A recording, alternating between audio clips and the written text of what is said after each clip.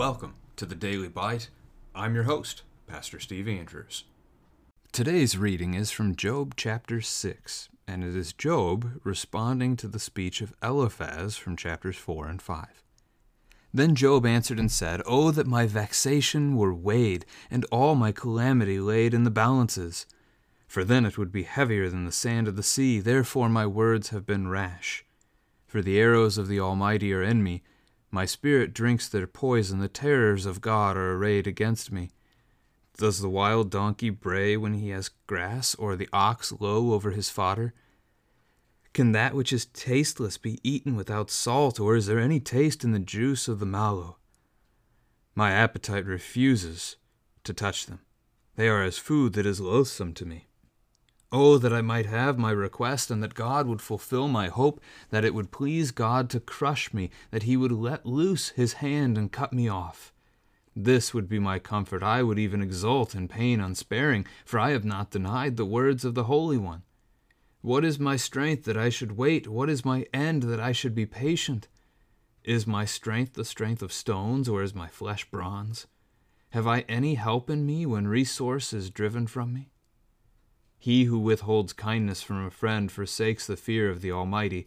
My brothers are treacherous as a torrent bed, as torrential streams that pass away, which are dark with ice and where the snow hides itself. When they melt, they disappear. When it is hot, they vanish from their place. The caravans turn aside from their course. They go up into the waste and perish. The caravans of Tema look. The travelers of Sheba hope. They are ashamed because they were confident. They come there and are disappointed. For you have now become nothing. You see my calamity and are afraid. Have I said, make me a gift, or from your wealth offer a bribe for me, or deliver me from the adversary's hand, or redeem me from the hand of the ruthless? Teach me, and I will be silent. Make me understand how I have gone astray. How forceful are upright words. But what does reproof from you reprove? Do you think that you can reprove words when the speech of a despairing man is wind? You would even cast lots over the fatherless and bargain over your friend. But now be pleased to look at me, for I will not lie to your face. Please turn, let no injustice be done. Turn now, my vindication is at stake. Is there any injustice on my tongue? Cannot my palate discern the cause of calamity? This is the word of the Lord. So Job responds to Eliphaz. Eliphaz has accused him of being a sinner here, which in fairness is true, but essentially connecting this to the idea that he is being judged for some particular sin that's going on, and that is not true, and this is speaking to the unknown. We know because God has revealed it to us. God and the devil are at war here, and God is championing Job as this, champion, as this man of great integrity and faithfulness, and the devil is attacking that, seeking to break it down, seeking to destroy Job. They're fighting over Job. So Job replies, and he begins with that word vexation that Eliphaz said back in chapter 5, verse 2, kills the fool. Job is saying that my troubles were weighed. This is the picture of the balance scale. So you've got the two trays, essentially, and you put one item on the left and one item on the right, and you try and make them balance each other. And Job is saying, go ahead and put my troubles up against all the sand of the sea. My troubles are weightier, they're heavier than all of this.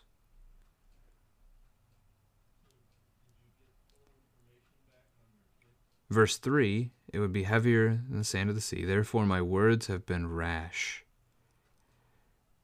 That is not a right excuse. Think of the suffering of Jesus Christ.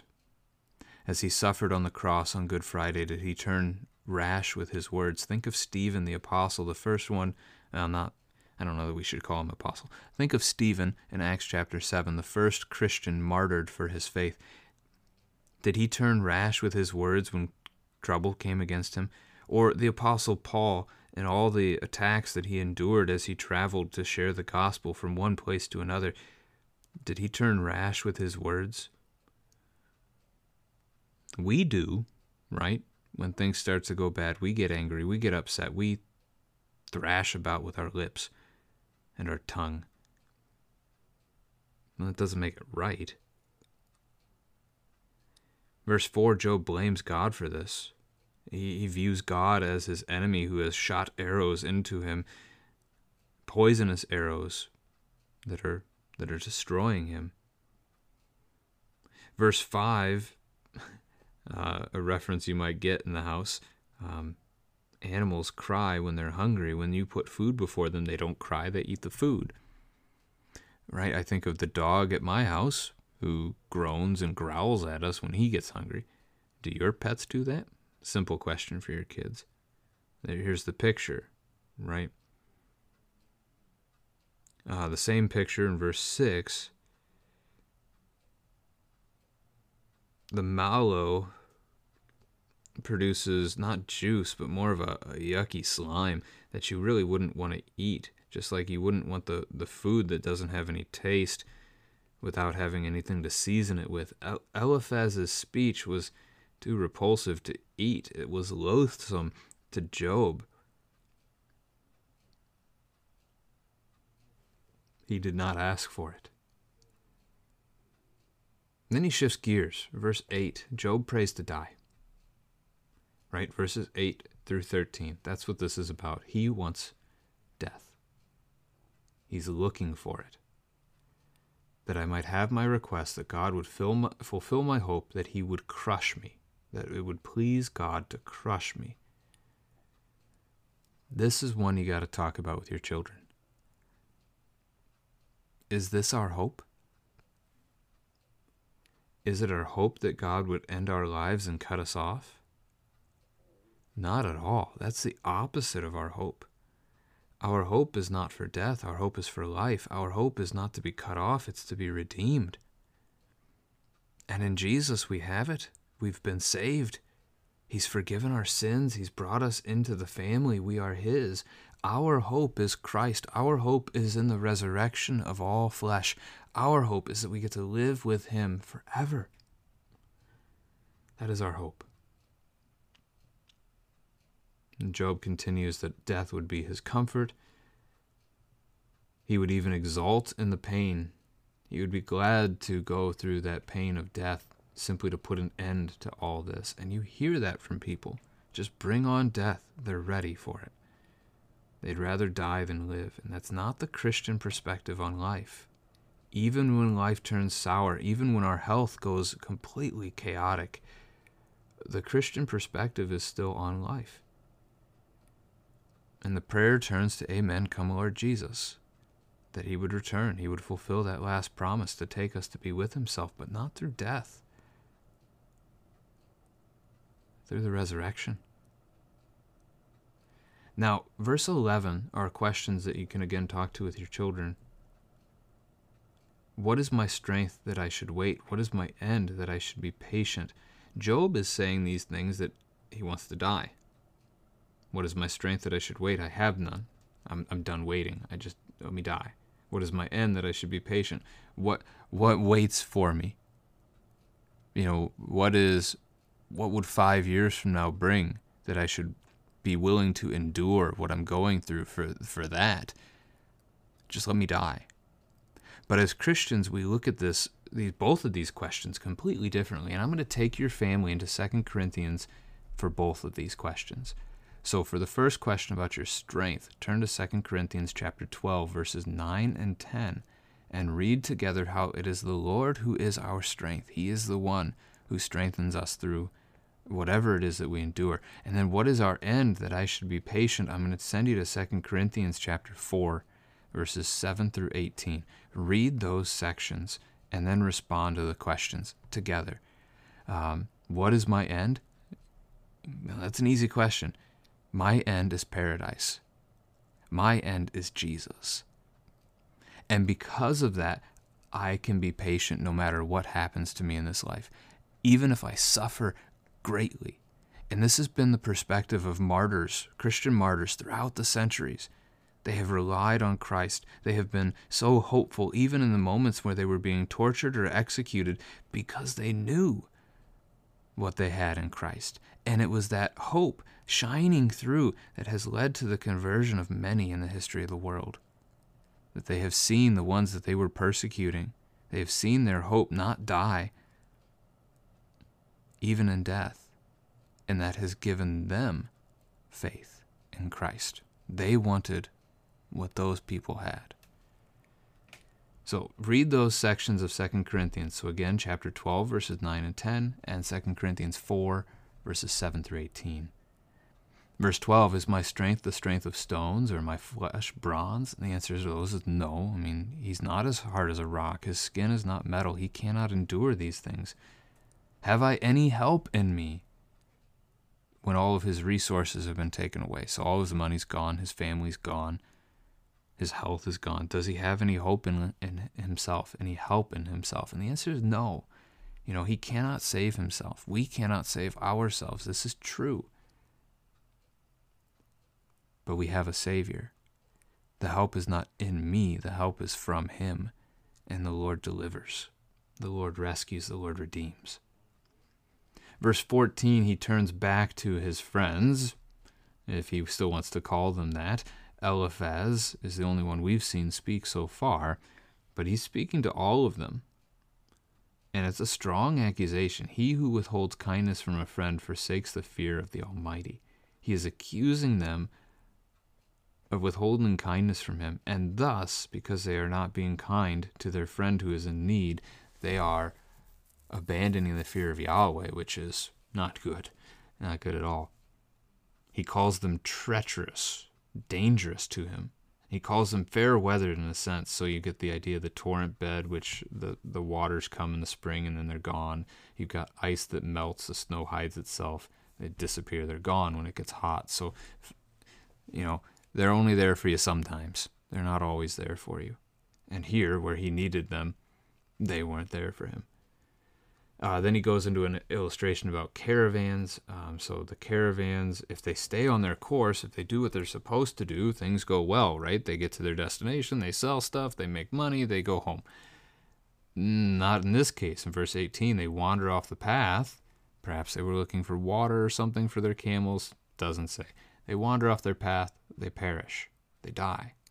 You've got the caravans of Tema. Tema are descendants of Ishmael. They lived on the ancient caravan road that ran from the Gulf of Aqaba near the Red Sea, and it goes to the Persian Gulf. So because they're on a caravan road, they do a lot of trading. And even their caravans endure this. Or the people of Sheba, who were known, basically lived off of both raiding and trading, and yet even they fall into this. They were confident, but they end disappointed.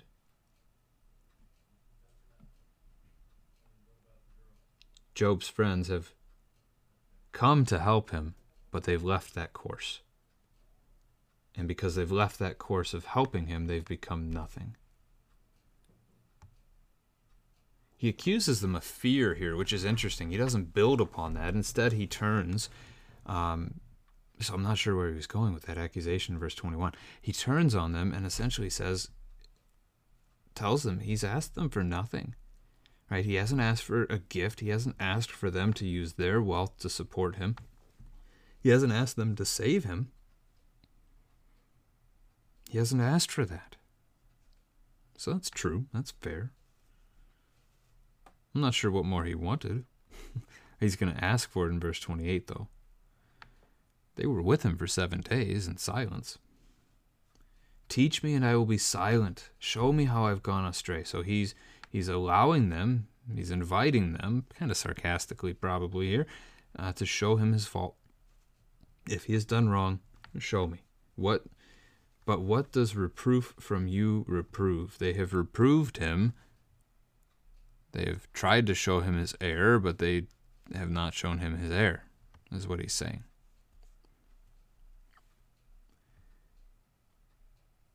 Then he says, again, this is harsh. You would even cast lots over the fatherless. So you find, the 3 of you are out and about, you find an orphan child who has no family. You wouldn't fight over the child. You would cast lots to see which of you ends up stuck with the kid.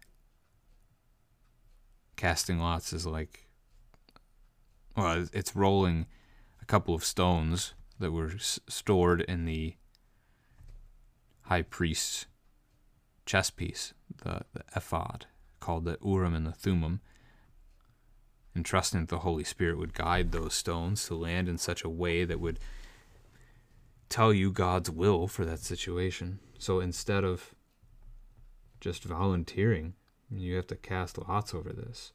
Instead of coming to the aid of your friend, you're bargaining over who helps. Essentially, he's accusing them of doing something shameful, that they're not there to help. They don't really care for him. Just a tough accusation. They traveled a long way to be there with him. And again, sat there with him for an entire week without saying anything. All right, he turns in verse 28. But now, be pleased to look at me. He's asking them to turn back to him. Let no injustice be done. He's asking for them to care for him as a friend, which is what they came to do, right? And then verse 30, he claims to know right from wrong. Is there any injustice on my tongue? Cannot my palate, so your tongue, smacking around in your mouth, discern the cause of calamity? If you eat something hot, your palate knows it immediately. Job is saying, does not my palate know right and wrong? Does it not know the cause of this harm? And in this case, I think we'd answer, no, he's actually wrong. As he turned his accusation back in verse 4 on the Lord and said that this is the Lord's fault. God as his enemy who has poisoned him. So we'll see Job continuing to talk more in the text tomorrow.